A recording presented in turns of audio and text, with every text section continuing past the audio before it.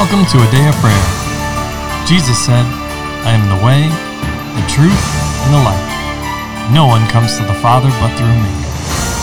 Together, let's engage in relationship with Christ through prayer, faith, and His Word.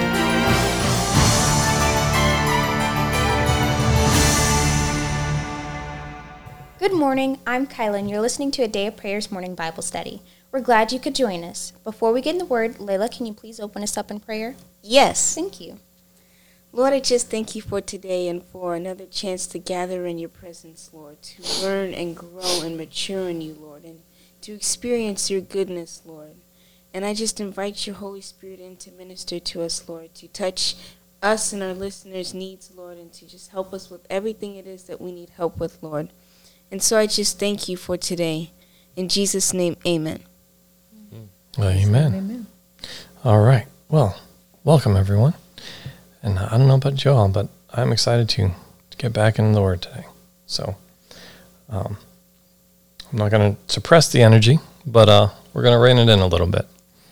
So with that, could I get a volunteer to read 2 Peter? We're in chapter 2, and could you read the first 11 verses, please? I will. All right, Charles.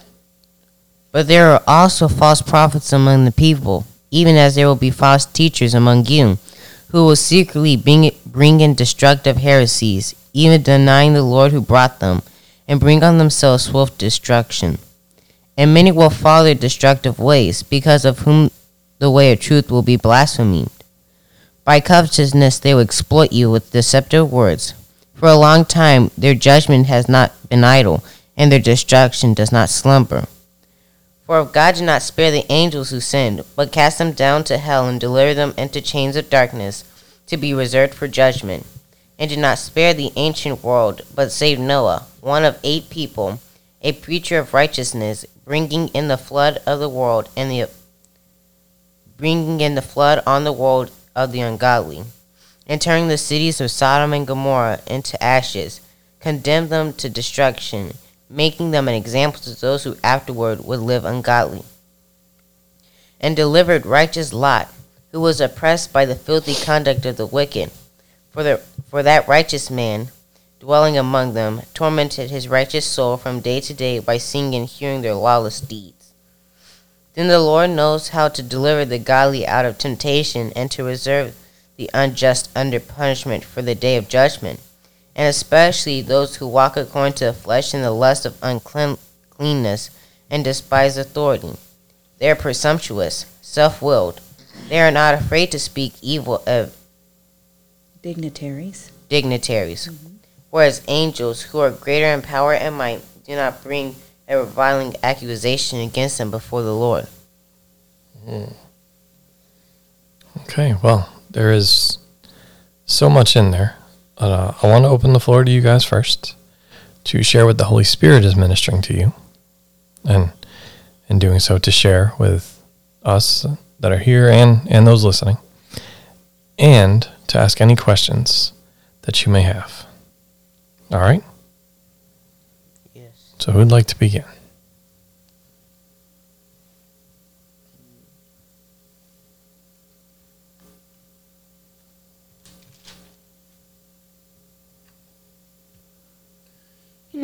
I found it interesting in verse 11 where it says, whereas angels who are greater in power and might do not bring a reviling accusation against them before the Lord.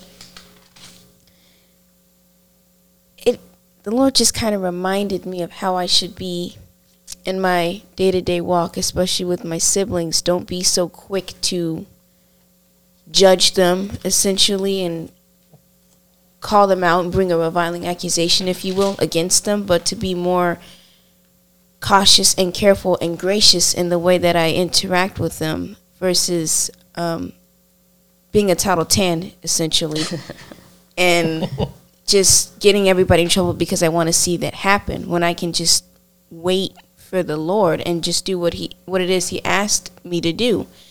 When Satan came among the sons of God, the angels, before the throne in Job, and God said, "Where do you come from?" And he said, "From walking back and forth on the earth, to and fro." the good angels standing there didn't say, well, Lord, you can't have Satan in here talking to you because he's Satan. So get him out of the throne room and close the doors to him. None of them made an accusation against him. None of them tried to judge him because they knew God is the judger. He's the greatest judge. And so it's not our place to judge each other, but to correct them and edify them. And that's something different. Correction is not judgment and it's not condemnation. That's just saying, hey, man, this isn't exactly right. Here's a better way you can go about doing this. Not, oh, you did this wrong and now here's your punishment. So he just reminded me to be careful of that in my own life and watch out for that. Amen. Amen. Because also, if you didn't correct them in love in the same manner that God wants you to correct them, or he comes to you with correction, you would find yourself on the opposing side of God and you become the accuser of the brethren. And we're not supposed to be the accuser of the brethren. That's Satan. He doesn't need any help with that. That's right. Anyone else? Yes, in verse 3, I also found that interesting where it was talking about how for a long time their judgment has not been idle and their destruction does not slumber. I found that interesting because it just reminds me that many times I just sit there in one place saying, okay, this is good enough for me. But when we're supposed to constantly be moving forward, it just also reminds me of the scripture of, do not judge lest you be judged. While it's saying that, what it's saying is don't come to the person screaming out against them, trying to get them in trouble and essentially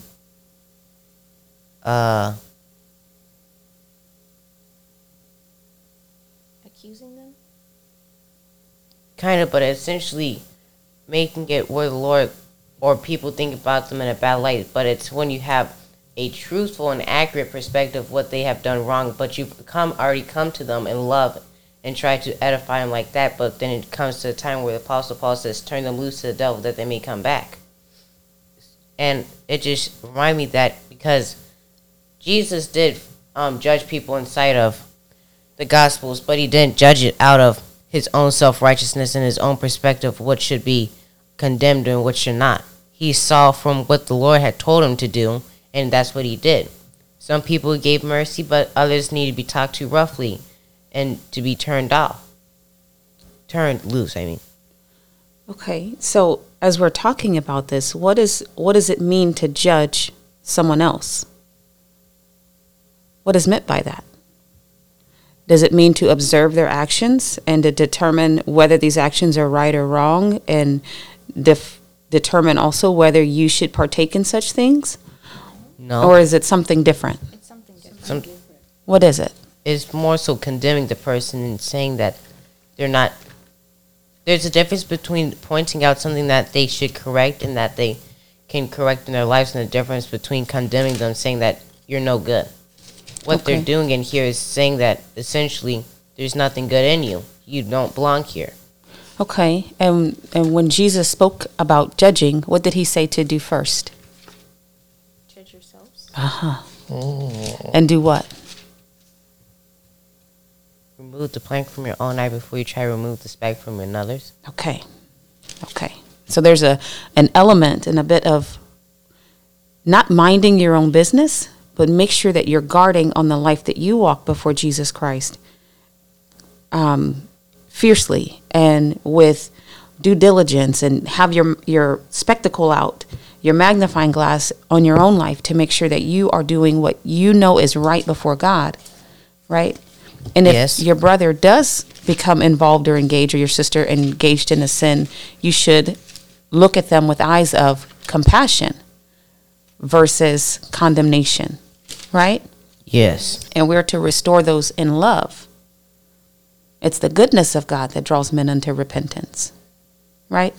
Yes. And I understand the Apostle Paul, after people refuse to come to the Lord, after you've gone to your brother in private and in love and humility and respect, and then you've gone with another brother, and then you've taken them before the elders, then to release them, he says, turn their bodies over to Satan for the buffeting of their flesh, that they would learn not to sin. But at any point, is there an indication for you to condemn them No. or to harden your heart against them? No. We are always told to honor the love commandment, right?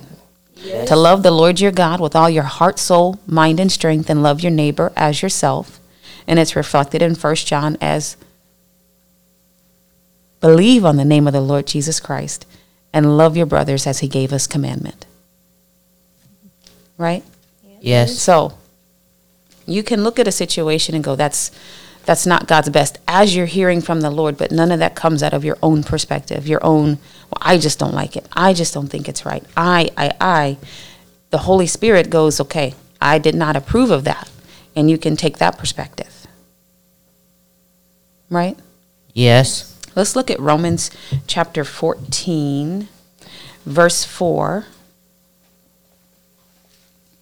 And in this chapter, the Apostle Paul is talking to believers about food and what they're eating, and just people are kind of going, well, I don't do this and I do that and you don't do this, and they're wrangling and fighting with one another over outward things.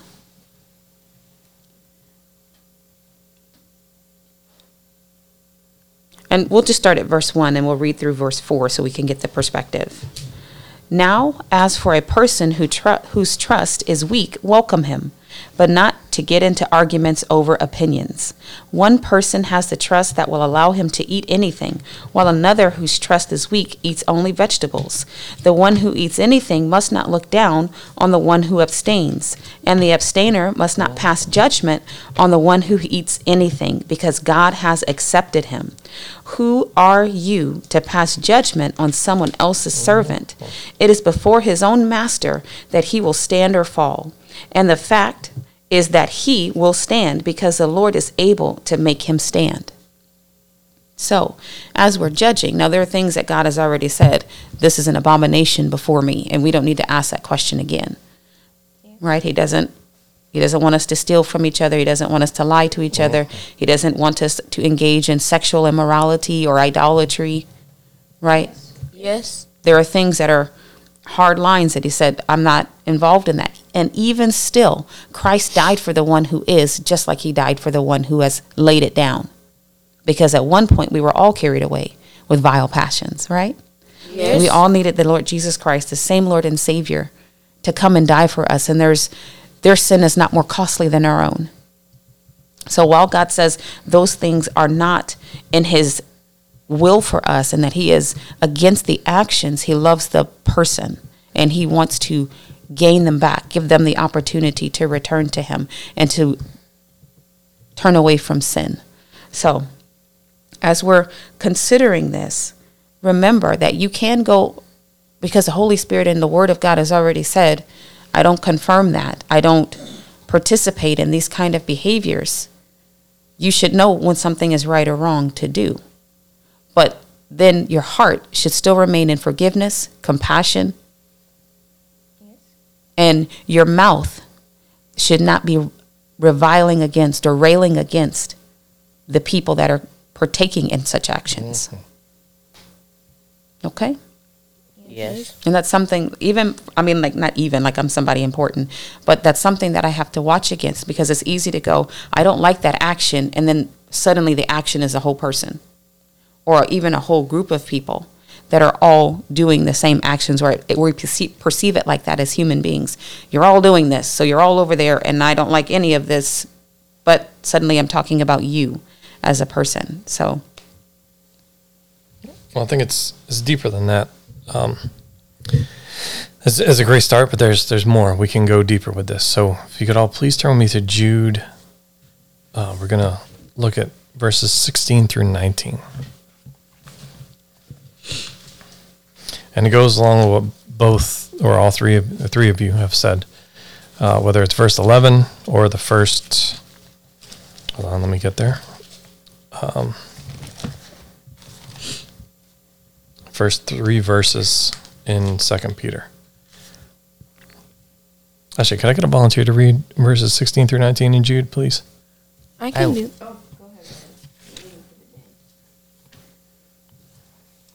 These are grumblers, complainers, walking according to their own lust, and they mouth great swelling words, flattering people to gain advantage. But you, beloved, remember the words which were spoken before by the apostle of our Lord Jesus Christ, how they told you that there would be mockers in the last time who would walk according to their ungodly lust.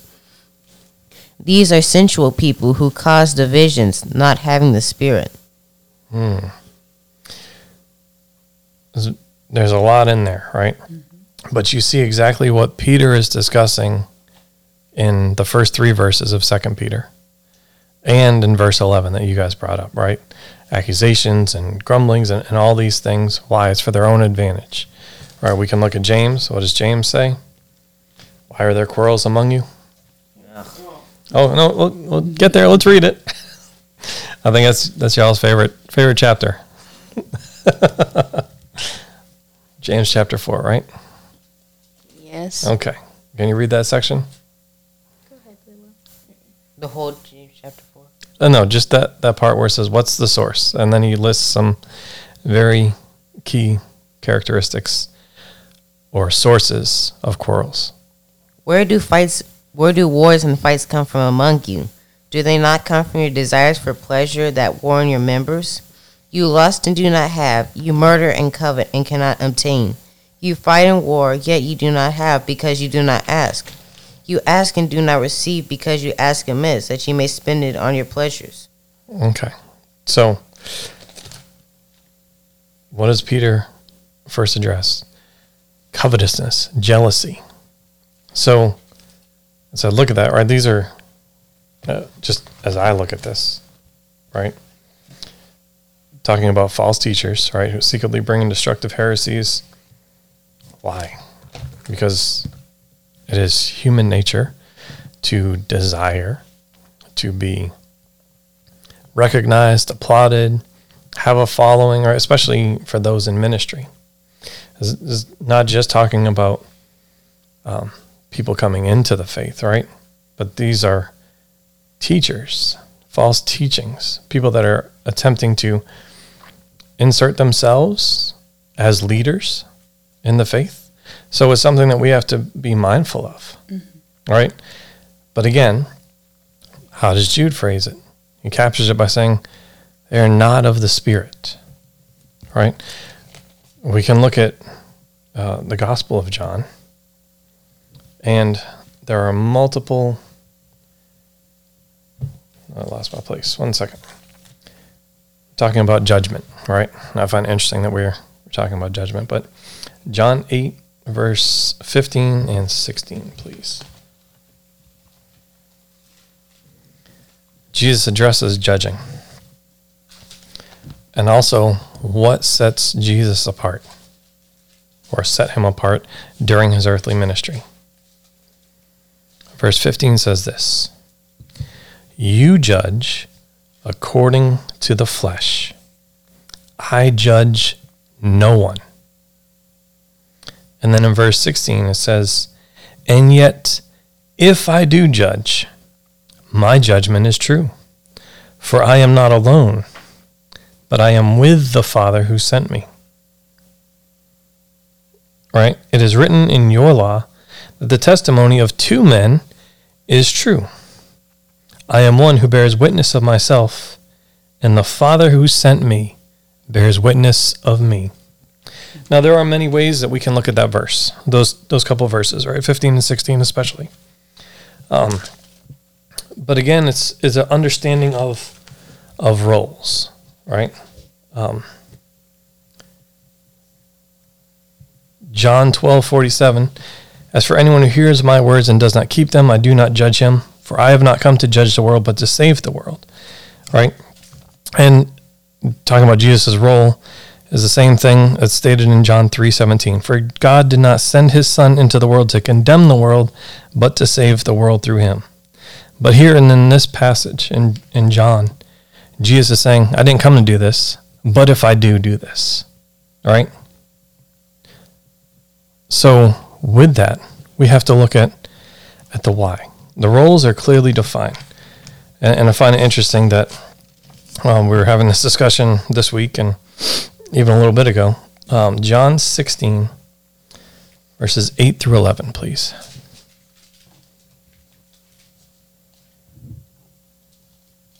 Now, this is talking about the work and the role of the Holy Spirit. Right? Do you want me to read that out loud? Yes, please.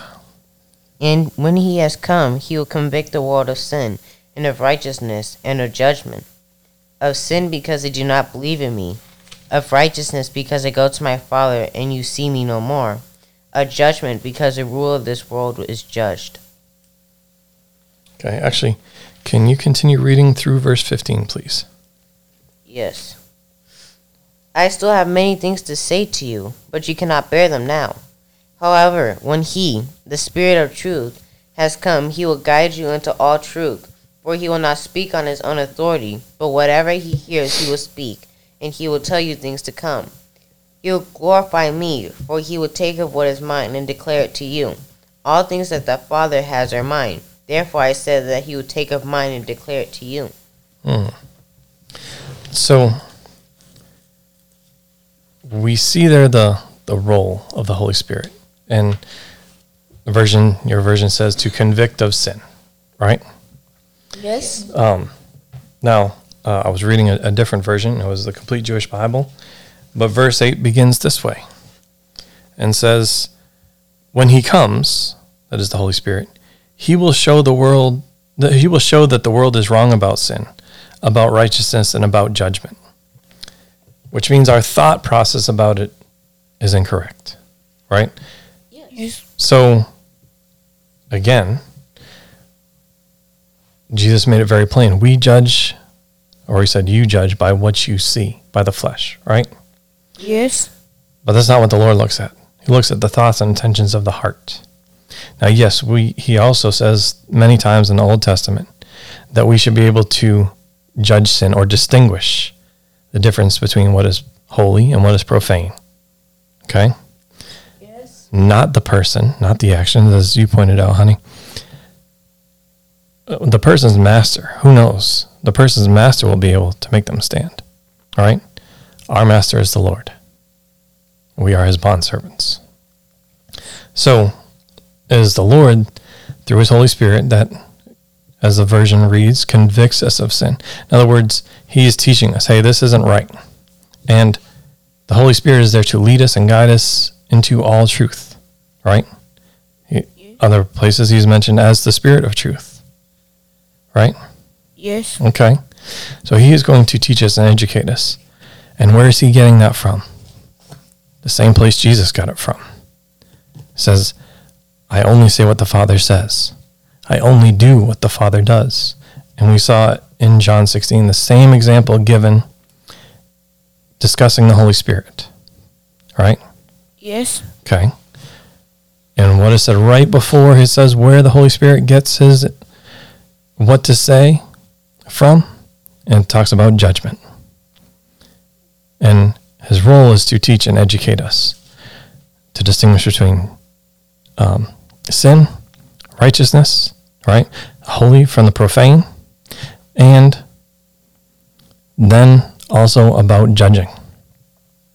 If you look at the entirety of the Old Testament, how many prophets brought about words of judgment?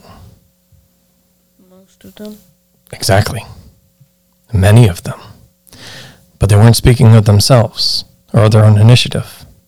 Many times there's a thus saith the Lord, right? Or thus saith the Lord, or Yes. the Lord says, right? Yes. Okay, depending on your translation, of course. But that's the same thing as in, by thing, I mean way we all should approach every aspect of our life. What does the Lord say about it? All right, there's a great example of the disciples, later to be apostles. I don't remember where exactly that place is, but it says, hey, we saw these people casting out demons in your name, and we rebuked them. And what did Jesus say? Don't do that. If they're not against us, then they're for us. Okay. But then how did, there's many questions on that part. How did they get to that place? Because they weren't walking with Jesus clearly, or the disciples would have recognized them and said, okay, yeah, they're part of us. But then the disciples noticed there was a difference. However, they weren't judging by the Spirit, they were judging by the flesh. And even though these other people were doing the work of the Lord, the disciples at the time rebuked them, not understanding, only judging by what they saw, not the fruit of it. Right? Yes. And by the fruit, I also mean what the Holy Spirit was saying and ministering to them in that moment. So in there is also a lesson for us. We need to be so in tune with the Holy Spirit that he can minister to us. It's not about what we think or see, but it's about what the Holy Spirit says. So the application for our lives is check with the Holy Spirit. Why would we say something out of the flesh or sow seeds out of the flesh?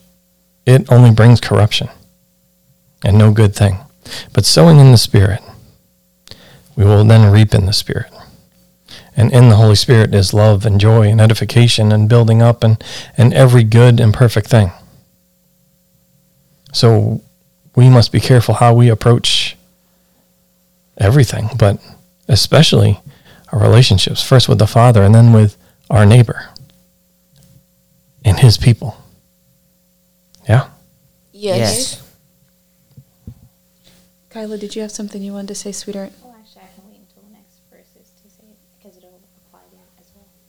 Okay. Well, obviously, we've covered a lot. We've taken a journey through a lot of the Bible here. And the beginning of this section is a warning, a warning about false prophets and how they lead others away. So I think there's always a concern of if I'm being led away from the Word, what does that say about my foundation in the Word? So I have to consider that. Absolutely. Right? So that ties right into with us clearly living in a place where we're hearing the Holy Spirit all the time.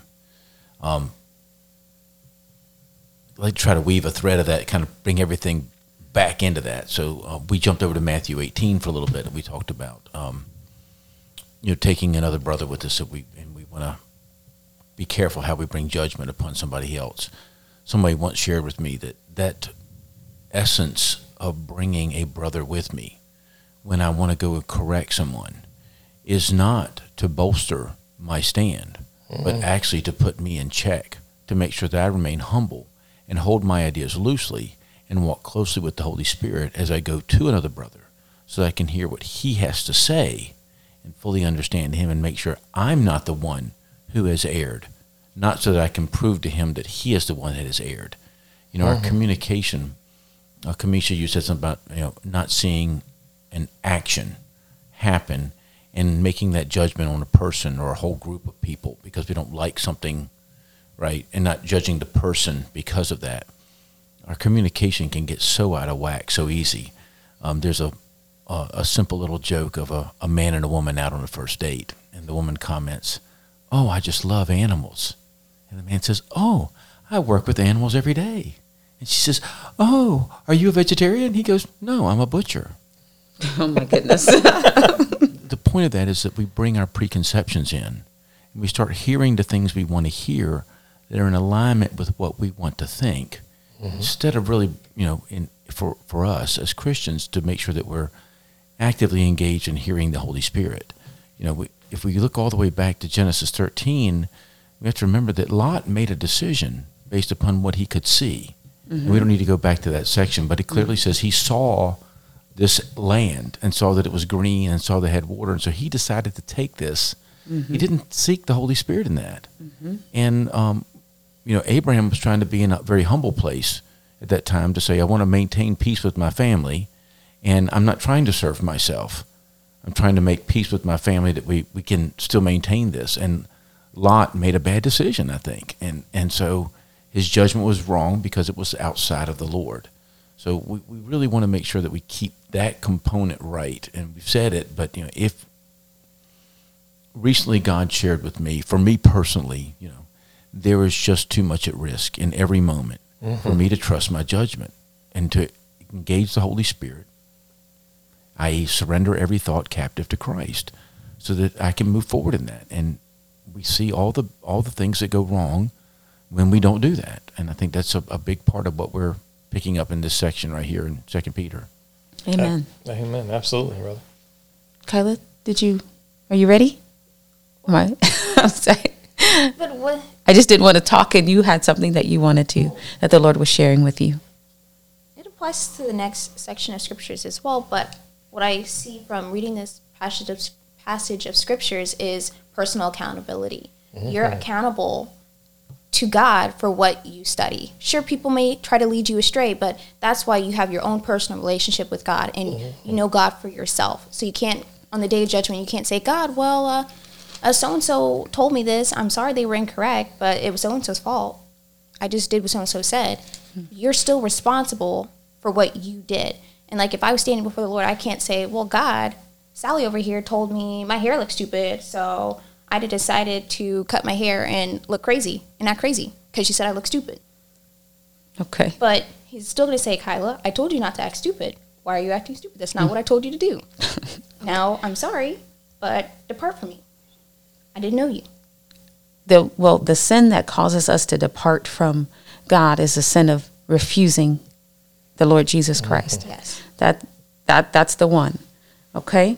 So we covered that in yes. John. Yep. Yes, God, we all will stand before him, and we will receive from him based on our own activities, what did we do with what God said or gave to us? You see that represented in the parable of the servants with the talents. What did you do with what he gave you? What he made you responsible for? So you're absolutely right in that. And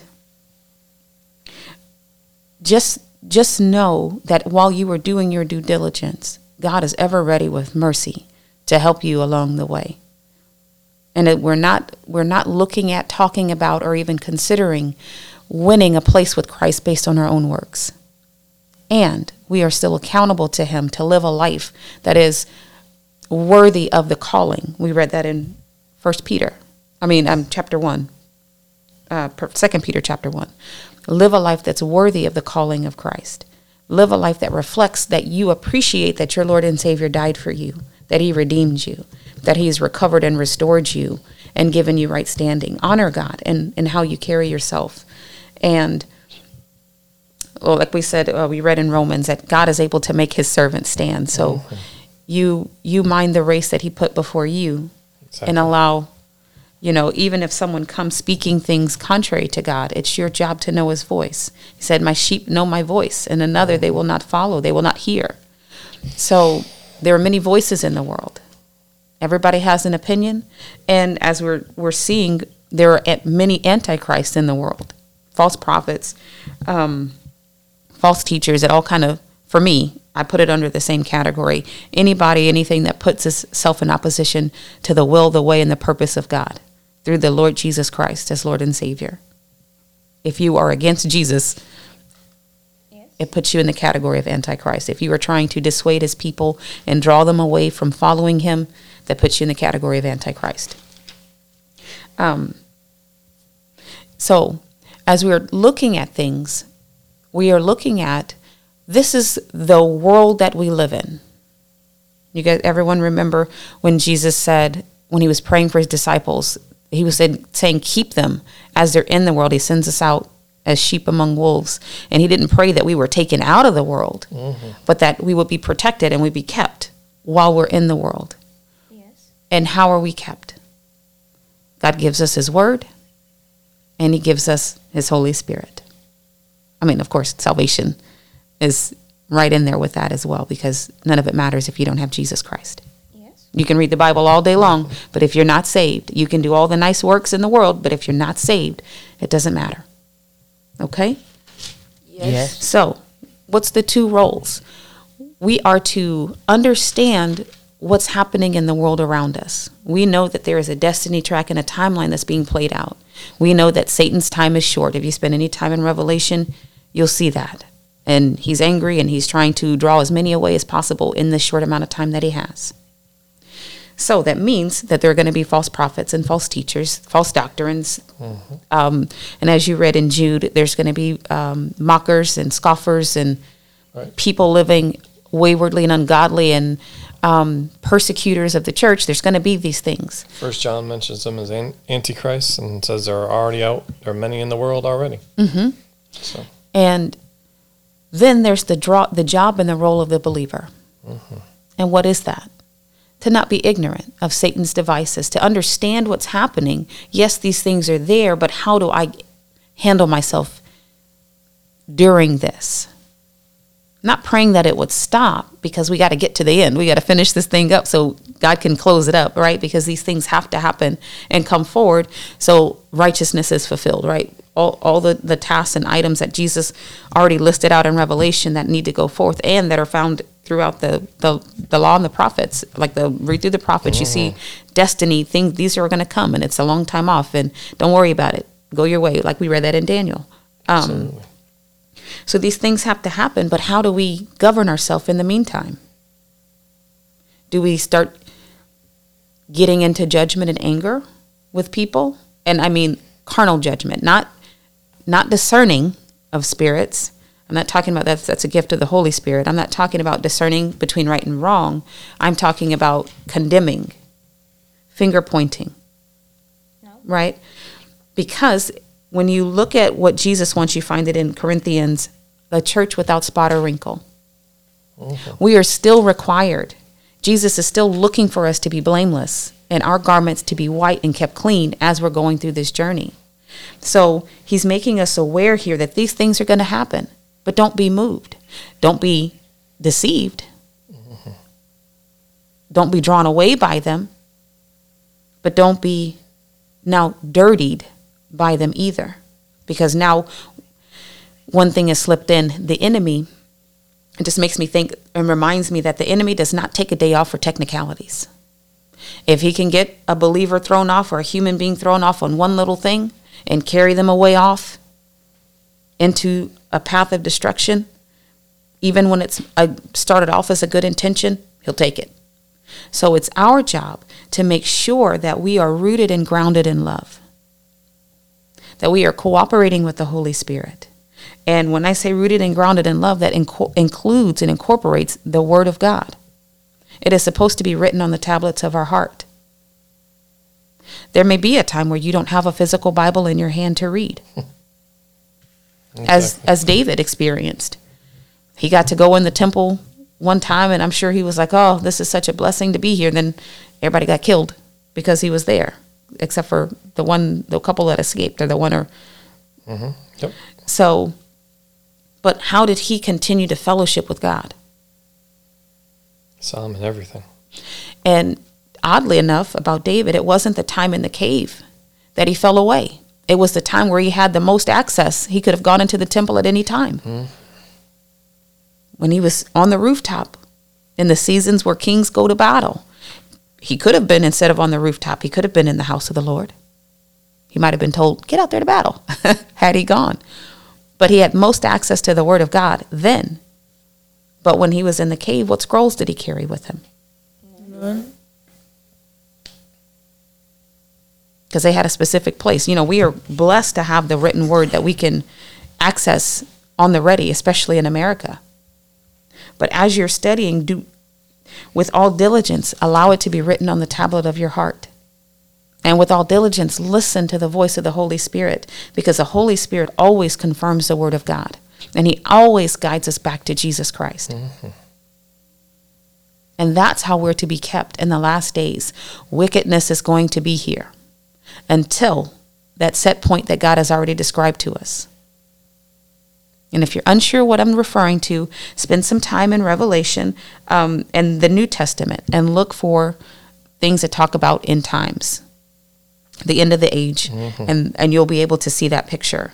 And line it up with the Old Testament, whether it's Daniel or Zechariah or even Isaiah, Elijah, Jeremiah, and Ezekiel, mm-hmm. Talk many things about the end times in there as well. Mm-hmm.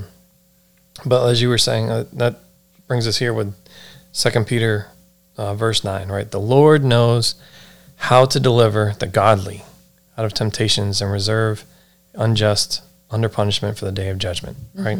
That's the wheat and the tares. There it is, right? And it says about the wheat and the tares that the angels will separate them after they both grow together.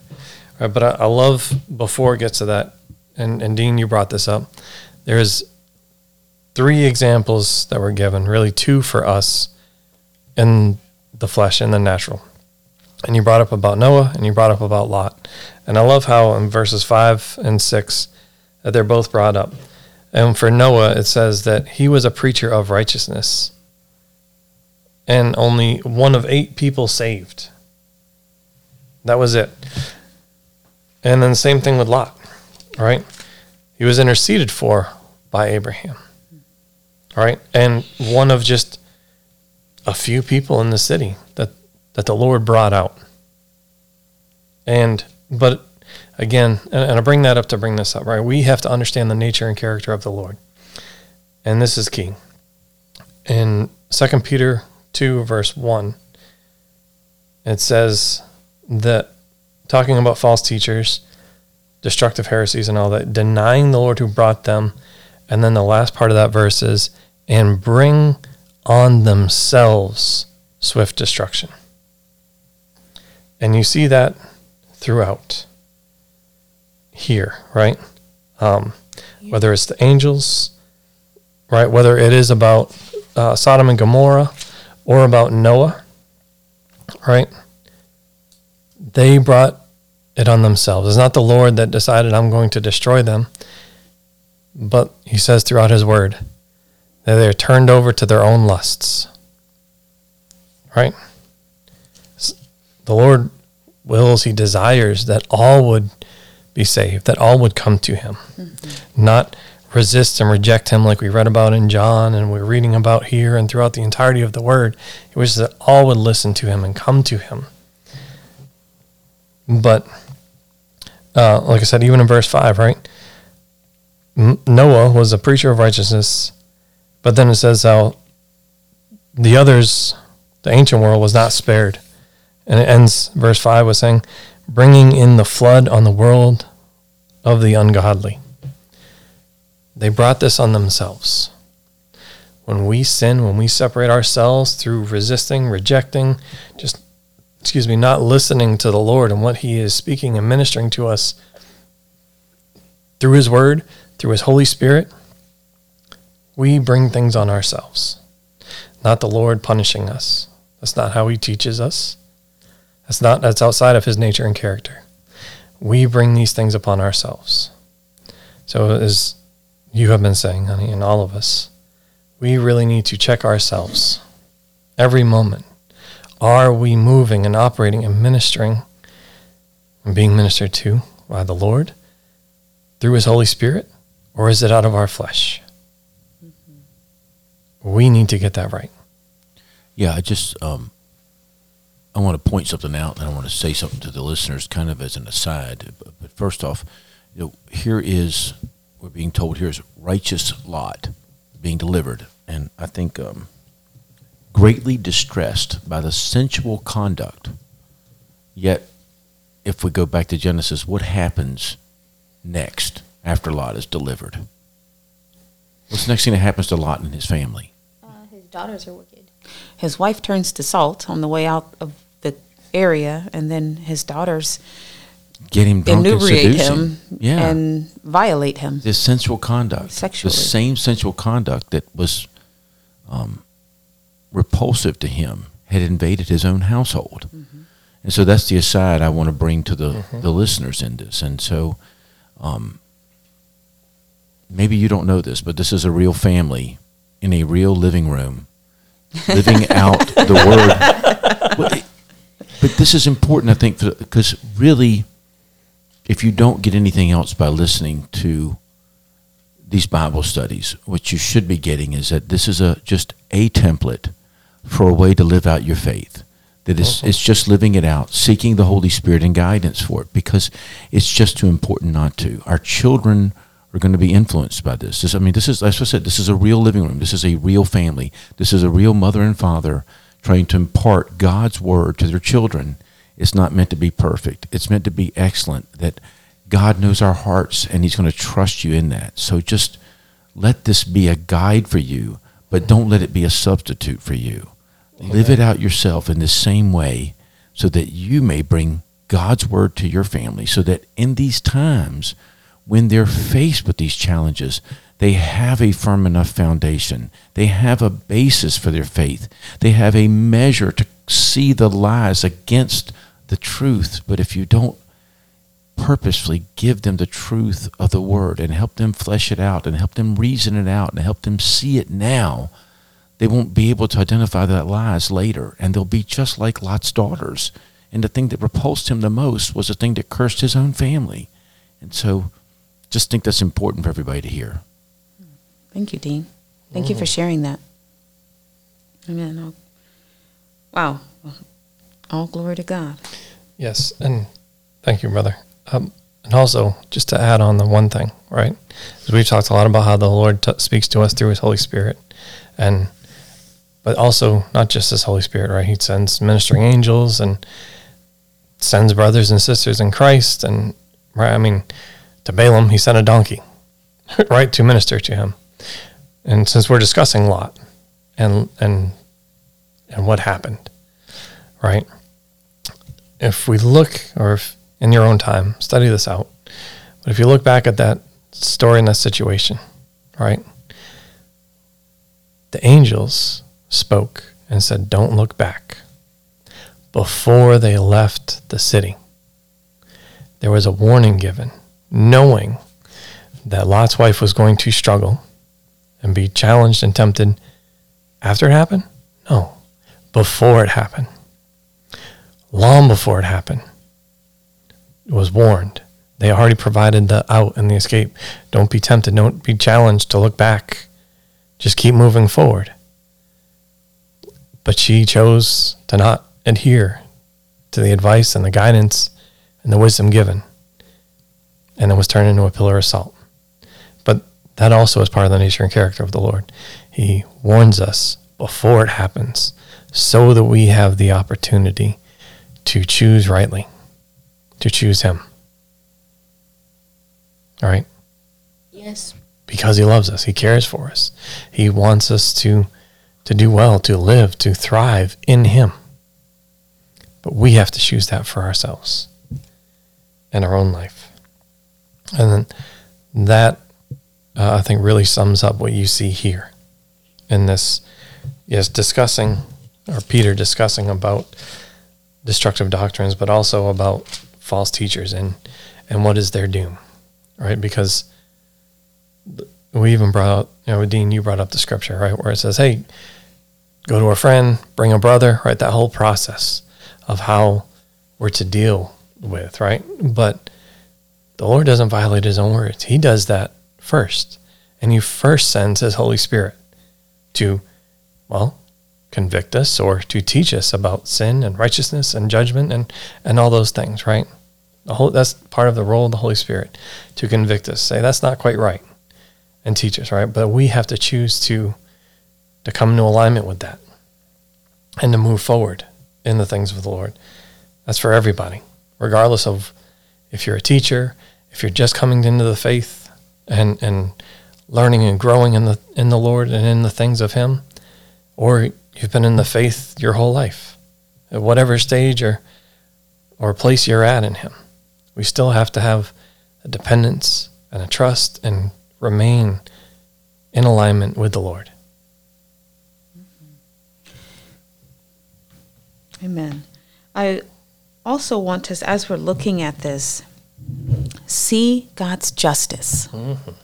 I think the Apostle Peter, while he's warning them, and he's already stated in the first chapter that he's getting ready. The time is closer that he's going to put off his tent.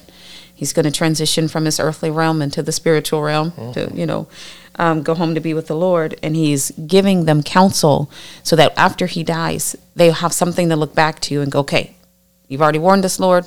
We're ready for this. We understand how to operate. And we've talked about that today. But also take comfort and find refuge in the fact that your Lord, your God, knows everything. And there's nothing that He has left uncovered or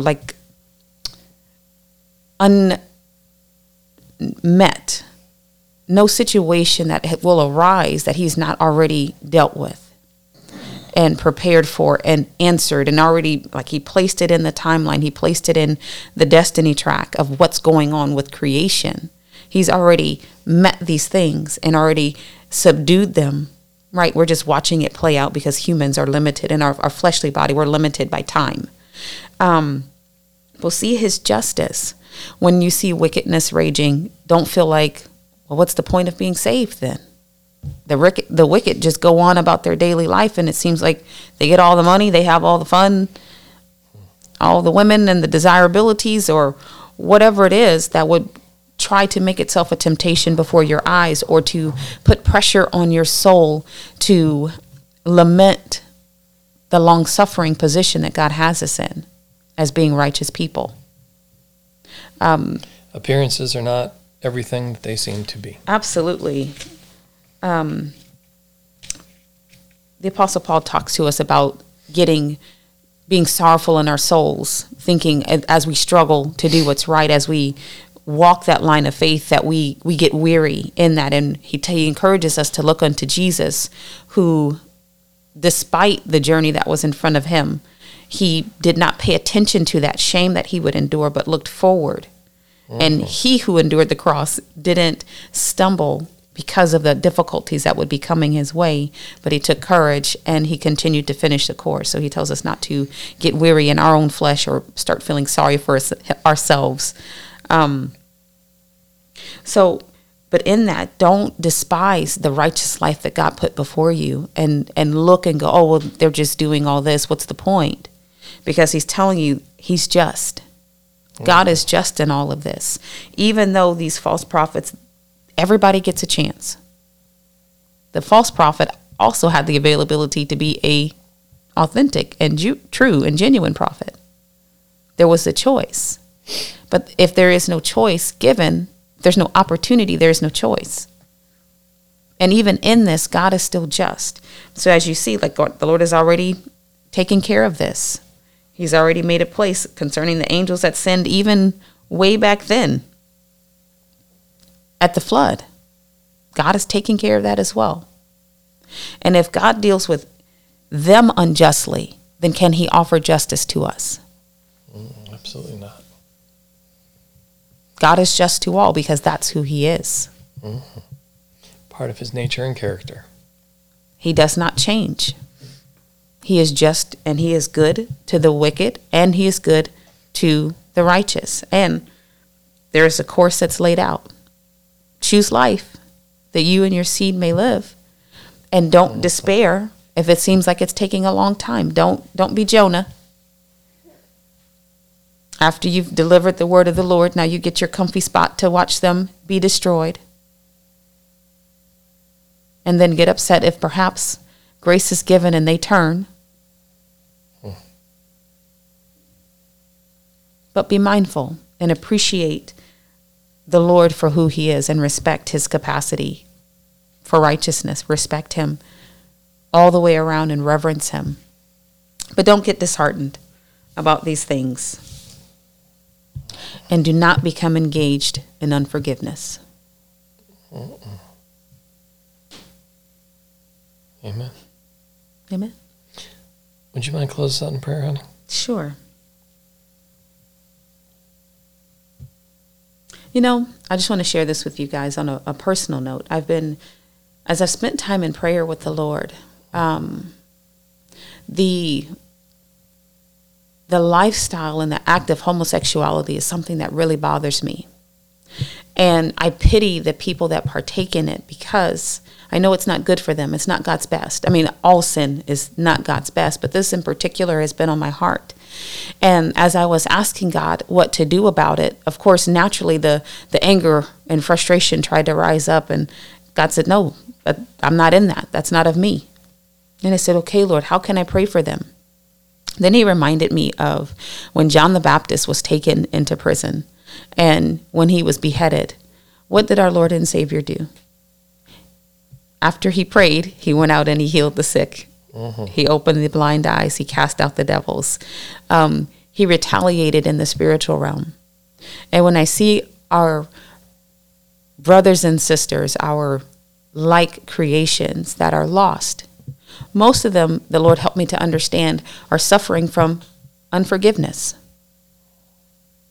Unforgiveness will take people way off into a journey that they didn't intend to be on. It's not because they're bad or wicked people. It's because there's unforgiveness, and now the enemy has had a gateway into their life. So as you're looking out and you're going, wow, what is going on here? Why does everything have to be touched and tried to twist? Ask God to relieve and release the unforgiveness that they are in bondage by, because that's the root cause of it. That's the source. Something happened. Unforgiveness developed as a result. And now, like I said, the enemy does not take a day off because someone is young and they don't understand, or they're hurting about something, but he'll use it and twist it and manipulate to steal that life and that soul, to cause that life to go the way in the path of destruction. So as you're praying, and if that's something that comes into your heart, as you're praying for things, especially when it's something that like righteous Lot, where it's tormenting you daily to watch this, ask God to give you strategic understanding so that you can intercede and pray. Mm-hmm. Because just like our Heavenly Father wishes that none should perish, that should be our perspective as well. Amen. Not wipe them off the planet, Lord. No. Because then you'd have to wipe me off. Bring them and us to you. Well, let's empty the enemy's camp. Let's turn those ones over and make them children of the Most High God through Amen. strategies and prayer. Okay? Amen.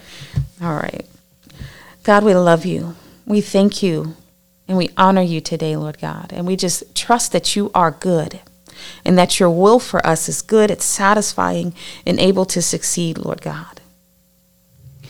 We forgive the ought that we've had in our heart against others, even if we feel as though we're being tormented as we try to journey righteously, God, but there's unrighteousness around them. We forgive.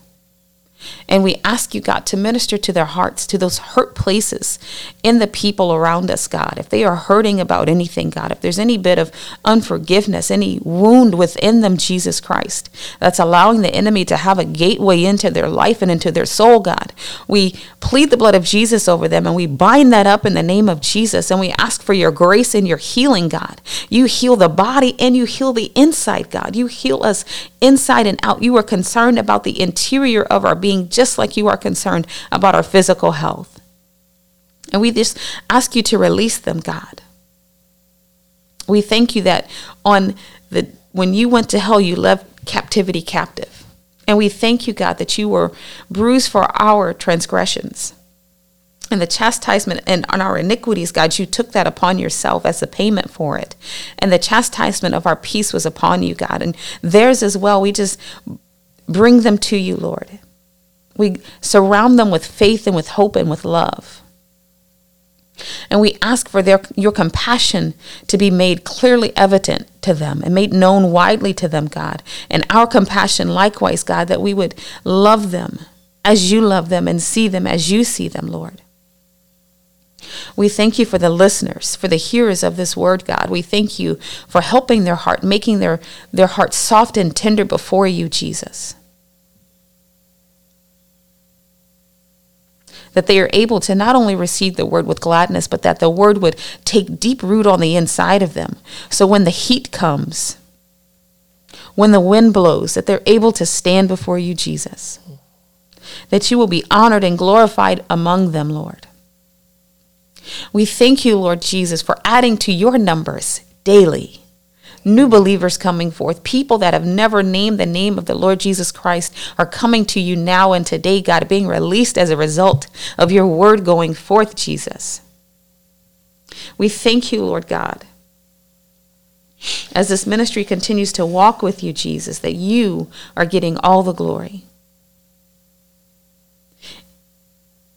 We bind the hand of the enemy that will come to steal, kill, and destroy, or distract, deter, or defer your goodness and your plan for the lives of your people, God, and the listeners to this broadcast. And we release your peace to them, God. And we say, let your kingdom come, Jesus. and your will be done on earth as it is in heaven. Give them their daily bread. Meet their needs, Lord, in abundance, and deliver them from the evil one. Thank you, Lord, for the hedge of protection that is placed around them, God, and shored up and raised up as high as it can go, Lord. In your name, Lord Jesus, we accept this. We take it by faith, and we honor you with our praise and our thanksgiving, Lord. In Jesus' mighty name, amen. Amen. Well, we love you. God bless you. Have a wonderful day.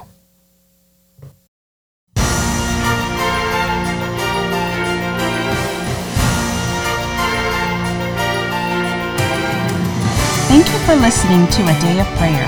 We trust the Lord that you are strengthened and encouraged in your relationship with Christ. Visit us on our website, adayofprayer.org, where you can check out our blog, find additional study resources, or shop the official A Day of Prayer store. Remember, Jesus said, I am the way, the truth, and the life. No one comes to the Father but through me. So until next time, take care and God bless you.